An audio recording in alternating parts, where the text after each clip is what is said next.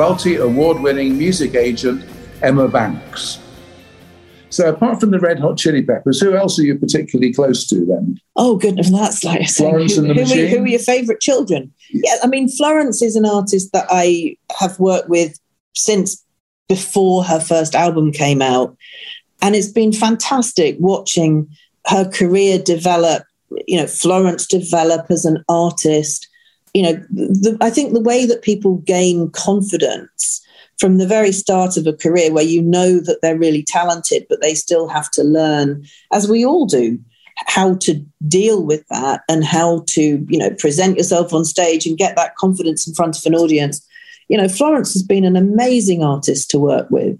And she really is, she's one in a million. She's top of her game. I'm really lucky that I work with people like Florence and like Lorde, Arcade Fire, Katy Perry, these people that are so talented and in so many ways. It's just phenomenal to me that I get to do it. And Katy Perry, again, you're pretty close to her. I love Katy. I mean, what's interesting about Katy compared to so many other artists that you may put as a pop artist, and when you're a pop artist, you don't generally play the dirty clubs. You release lots of records and then you suddenly turn up at an arena. And Katy Perry didn't do that because Katy Perry's a musician. She went out and she did what's called the Warp Tour, which doesn't actually exist anymore, which was a touring rock tour in America. So it was a big, 20, 30 artists every night in a different city, most of whom were, guys with spiky hair wearing black jeans. And then there's Katy Perry doing it. And I think she learned a lot from doing that. But she also showed that she could go out and rock with anyone else. The first gig she ever did in the UK was at a pub in King's Cross called the Water Rats. It holds 150, 200 people. And she built her career by doing that. So I was always skeptical about Katy Perry because I didn't see her coming up. Suddenly she didn't exist, then suddenly she was there, right at the top of the tree. And I thought, oh, is this manufactured? Because sometimes you think that. And then I saw her perform, I think it was at the Music Cares dinner in LA just before the Grammys a few years ago. And I thought, wow, she's really good. Oh, yeah. Because normally the ones that come up the hard way are the ones that have learned all of the skills to be able to deliver. And she's one of those rather than someone that's just, because there are people manufactured as well, aren't there? Slightly manufactured. Yeah. There are. Katy's, you can't find anyone, I don't think, that works much harder. Her schedule, particularly if she's in album promo mode, it can literally be, Mexico City on Tuesday, Sydney, Australia on Thursday, back to LA, then into London. And it's not just all the traveling, it's the getting up. And, society expects women, female artists, whatever, to often look very different to the expectation for men. And that's obviously a gross generalization. But I think society can be pretty nasty if you look like you've just got out of bed as a woman, whereas that could be a look if you're a guy in the rock and roll world. Well, you're right. I mean, a lot of male artists do trade on the fact that they look like they just got out of bed, whereas a woman, you can't do it. You're absolutely right. You've got to be looking immaculate. You never see Taylor Swift with her hair out of place, do you really? No, I don't think, not if she can help it, because you know how cruel everybody can be. Carl Leighton Pope. And then Michael Bublé. So, Bublé, Bruce Allen called me. How come both Michael Bublé and Bryan Adams are both from Vancouver? Yeah, why? What's the Vancouver Bruce connection? Allen is the key.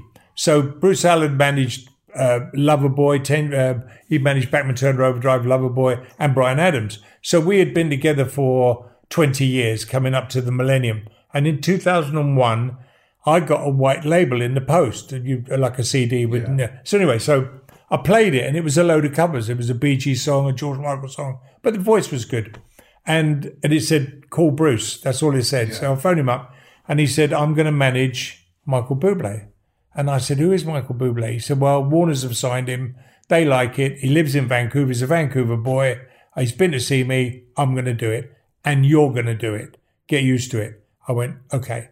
So they showcased him in Paris, and I flew over to Paris, and he sang All of Me and about 4 other songs with a little trio in a hotel.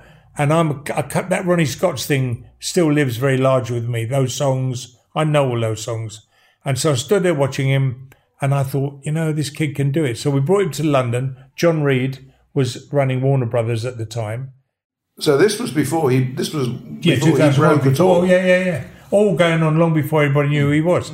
So Reedy was at Warner's, and Reedy had run A&M Records in Toronto. So him and Bruce Allen were very close. Uh-huh. So Reedy basically put his hand up for it and said, whatever it is, we'll take care of it. So I brought him into London. We showcased him for Warner's, and John Reid's assistant, who was lovely, came over and said to me, what do you think of him? I said, he's got a really, really good voice, and I like him. He's got a real personality. She said, he was singing All of Me, and she said, he writes all his own songs, And I said, yeah, all right, love, Not believing it. Yeah, but, All of Me, come on.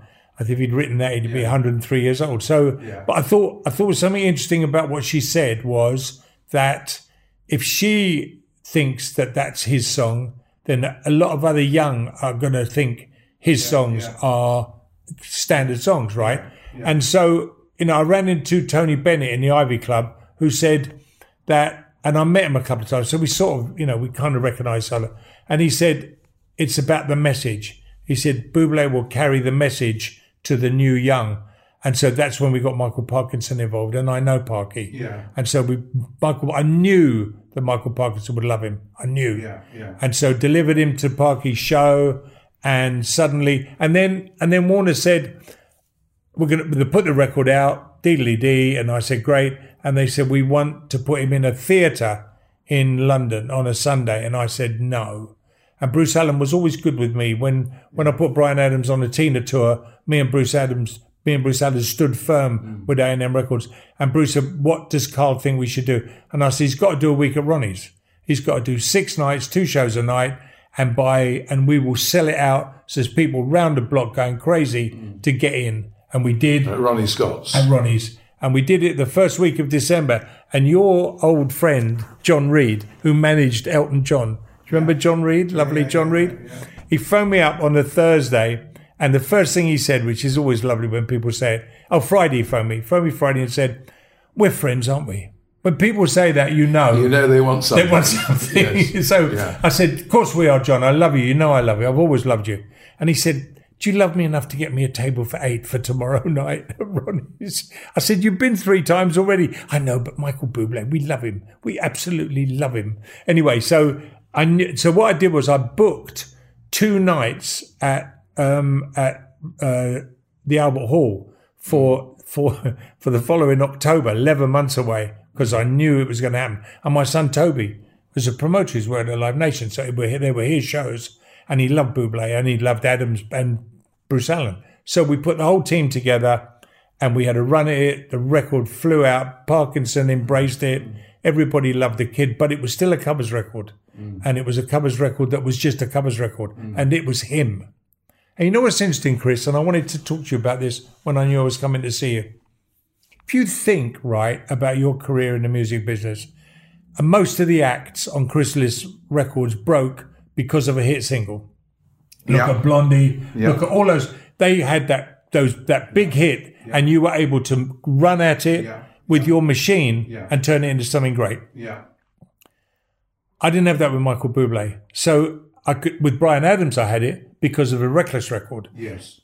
But Michael Bublé needed to be Michael Bublé, and the music would follow rather than the other way round. We couldn't lead it with the music because everybody said, well, so he doesn't really write then? Well, he did. That's the whole point. When we got to the second album, he co-wrote a song called Home.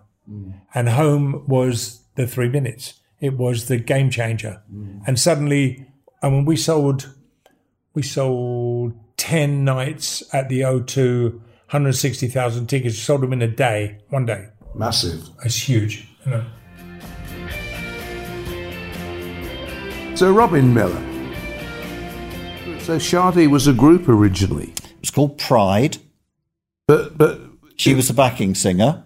Who was the backing singer? Sade. So the name of the group was Sade.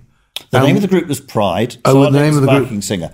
Oh, right. And she had one spot in their set where she sang "Be Thankful for What You've Got," soul classic. And it became clear, so I'm told, that when she did her song, the atmosphere in the place completely changed. And plus, of course, she looked extraordinary. And so the very gracious singer apparently said, "I think you should take over as lead singer and I'll become..." Was it a male or female singer? Female singer. Amazing. So Sade, in a very Sade-like way, said, it'd be simpler. The problem with bands is multiple identities. Why don't we change the name of the band to Sade? And the band, she's a difficult person to argue with, so the band, all right then. So we'll change the name to Sade. So we recorded the same versions of Smooth Operator and Your Love Is King that are on that record, Diamond Life Today. We never even mixed them again. But they went round to all the record companies and they all turned them down. But Sade was dating a guy called Robert Elms, journalist, at the time a very kind of in-the-know journalist, and he was working for ID and The Face. And he got her onto the cover of The Face, saying, "The Face of 1984." And he put together a gig at Heaven under the arches, used to be called Global Village, under the arches at Charing Cross. He got all his journalist friends to come, and all these paparazzi took pictures of 600 people queuing up trying to get into this trendy little show concert with Sade. All the record companies who had been completely indifferent started calling me. And I remember an amazing call from the head of A&R at EMI, Chris, who said, "Robin, yes, Sade, I've been following your career. I love your work." And I actually did say to him, "So you're very familiar with the French underground music of the late 70s then?" Because I've never had a successful record in England ever. Yeah. So it's just bullshit. But suddenly everyone wanted to sign them. And Rob Dickens, who went on to become, head of Warner's for a long time, years later, he said to me, "The one thing you have to remember about the music business, Robin, is that we'll say no, and that means no. But if in 6 months' time something changes, so the act gets on TV or something, we'll be on the phone straight away." And regarding what happened 6 months before, he said, "You don't mention it, and we don't mention it." Yeah, that's how it goes. When did you think you had the Sade record where you wanted it? When you really thought, "This is it. I've cracked it." You don't ever finish, Chris. It's like a painting. You just decide to stop. But I did have in my mind's eye the finished article. I told you I'd done my arranging, so I did finish what I thought was the process. And you mixed by hand, of course, in those days, so you couldn't recall a mix and tidy it up like you can now. Make a little change in a computer takes 5 minutes. If you didn't like the mix, even a small part of the vocal wasn't loud enough, you had to go back into the studio and spend a whole other day. And so record companies were more inclined then to, accept what you'd done. But the thing that took me a while to realise, Sade being the example, is that, of course, I was all about the music. And I've realised over the years that you can make the best record in the world, but if the artist is not prepared to, or doesn't look right, or won't walk the walk and talk the talk, won't come out of their room. I think about Badly Drawn Boy. What a brilliant record that was, but he was totally everything, the girls, same thing at the time. They wouldn't talk to the media. They wouldn't talk to the press. Sade really was very obsessed with getting her image right. She'd crop all the photographs. She'd only let 3 photographs come out.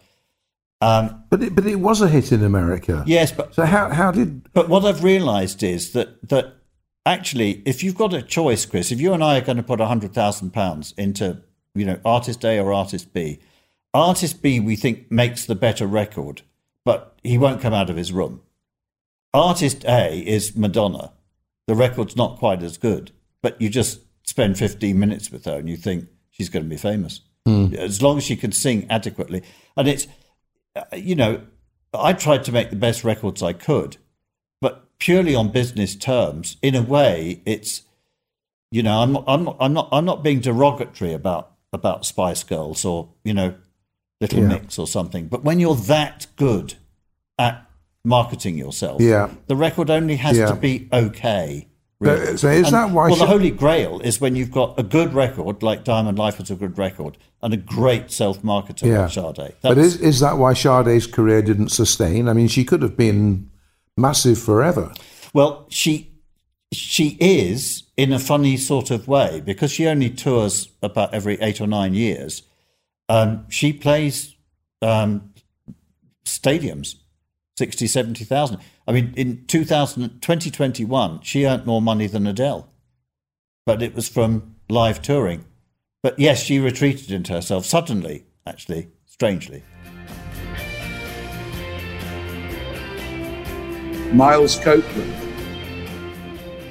In the end, my relationship became much more with Jerry Moss because he also became a really big fan of the Police and Sting, and he really pushed that group. I had Jerry Moss come and stay with me here in Gloucestershire a few weeks ago with Tina, his wife. Jerry's now, he must be like 85 or something. He's struggling a little bit, but, in a lot of respects, he's absolutely as bright as a button. We went out to dinner with somebody who worked for you, Nick Blackburn. The 6 of us went out for dinner and Nick Blackburn said to him, Jerry, who was the best artist you ever worked with? And it didn't take a nanosecond for Jerry to say Sting, just like that. So, and Jerry is, I still think Jerry is very close to Sting. There's really, really close to Sting. So he really got the Police. But was there any chance that you could have signed the Police to IRS or wasn't that possible? Well, at that point, no. I mean, I made the deal with Jerry Moss, and he was very supportive. And you say that he said he's been close to Sting. Remember, he named his horse Giacomo. He had Zenyatta, which was the name I came up with for the album. So he named his horse that won the Triple Crown, basically, after a name that I had come up with for the third album. So. Yeah, and Sting was a great artist in the sense that he was somebody that, he recognized people being supportive, and he did want the truth. That was why I worked with him so long. I was with him for 25 years, and he said, "Look, Miles, just tell me the truth," and I did. I think with Jerry, he realized that Sting was always positive, basically, and he's been a good friend to Sting all the way along. I think even after I stopped being involved with Sting, Jerry has still been involved with him. Absolutely. So tell us a little bit about working with the Police. I mean, would you regard that as like the highlight of your career so far? Well, I think you sort of have to say that, but I think there were various highlights, but people often mistake the important things. And what I tried to talk about in the book, for instance, why I called it 2 steps forward, 1 step back, is that, and I'm sure you'll say this as well, is that for every one of us that, has success, and we can think we're all smart and all that, but we're always going to have mistakes. I think you had said one of your guys had Terry Ellis, your partner, had rejected David Bowie, Well, there's a step back for you. We all make mistakes, but we also keep moving forward, so that's really the secret of it. But, I've had people say, well, what's the most important show you ever did with, and they would think I would say something like the Police in Shea Stadium. And I go, well, no, not really. The most important show we ever did was to 4 people in Northern New York. And the Police walked out, and this was on their first tour. They were not, Jerry Moss didn't know them from Adam. Nobody in America. We were told when we arrived in America to go home, and we were playing in this dive, And they walked out on stage and they saw 4 people who bought tickets, and they said, well, we're an unknown group from England. Let's give these people a hell of a show. And they did a blistering show. One of the 4 people was a DJ at MIT University in Boston. They gave him the Roxanne single, which had come out in England on A&M. And he went back to Boston and started banging that single. And he loved the group, and he loved that single. Next thing we know, it's being picked up by BCN. It became a regional hit. And in January of the following year, Jerry Moss is looking through Billboard and sees A&M Records next to Roxanne, the Police. So I get this phone call from Jerry Moss, hello, this is Jerry Moss. You're Miles Copeland. I see there's this band called The Police, and there's A&M next to it. Is that my band in America? And I said, well, yes, it is. And he said, well, we better get him. We better work the record. And I said, yeah, you better. He said, get the band over to America. So my brother Ian was at this point working as an agent at the Paragon Agency in Macon. I called up my brother and said, Ian, get another tour together quickly. And off we went. We went back to America, and that was the start of The Police. So really, the message was that you never know where that success is going to come from. It could be some small newspaper, some Mickey Mouse something or other, but from small beginnings, from an acorn, great oak trees grow, so you never be too proud of, playing to a few people or whatever, because you never know who's in the audience. And that was sort of the lesson of The Police. I think that's absolutely so true. And it happens right across the music industry. You never know when that break's going to come and who's going to be responsible for it. But can you remember the first time you heard Every Breath You Take? Well, I could tell that was a hit from right away. My brother didn't like it. Do you remember that moment when they first played it to you, or you first heard it in the studio, and thinking, oh my God, this is a monster? Well, I knew that was a hit, but by then the Police were already big, I mean, yeah, but that was like big going to monster. Yeah. But my brother Stuart didn't like the song because there's very little drumming in it. It's basically, a very, very simple drum pattern. And in effect, I mean, Sting basically used the demo basically as the drum. So Stuart never really liked the song, But actually the song that was, if I had to, take some credit for discovering a great song, I mean, Every Breath You Take was pretty obvious. The Police were already big. That was the song that was obviously going to be a hit single. But, the group didn't want to play me Roxanne, So I go to the studio on the first album and I hear all the songs, and, they really were selling themselves as a punk group. And the album really wasn't particularly punky, It wasn't as aggressive and nasty as a lot of the punks had come across as being. So finally, there was one more song left to play. And, I said, well, okay, you got any more? And they said, well, there's one more song, but we're not going to play it because it's a ballad and you're going to hate it, thinking, of course, that I was looking for a punk group. So I said, well, I'm here. Play me the damn song. And they said, no, we're not going to play it. And it went back and forth. Finally, the engineer got tired of us arguing about playing this song. So he just put it on. And as I'm listening to Roxanne, I'm thinking to myself, Jesus, this is the song that's true to what the Police really are. This is special. And when the song finished, I looked at these 3 guys who were waiting for me to lambast them with, boy, was that a load of crap. And I said, gentlemen, that's the song that's going to change our lives. That's bigger than me. I'm going to take it to A&M Records tomorrow and get you a deal. And that's what I did. They looked at me like, what? You like that? And I think back in Sting's mind must have been things like he was thinking, well, if Miles likes that, I think I've got a few more of those up my sleeve, like exactly Walking on the Moon, and, whatever. Thank you for listening to Right on the Nail. If you enjoyed the episode, please leave a review and a rating on your podcast app. And why not share the episode with a friend or family member who you think would find it interesting. The episode was produced by Tom Platts and is published by New Thinking. And catch you all next time on Right on the Nail.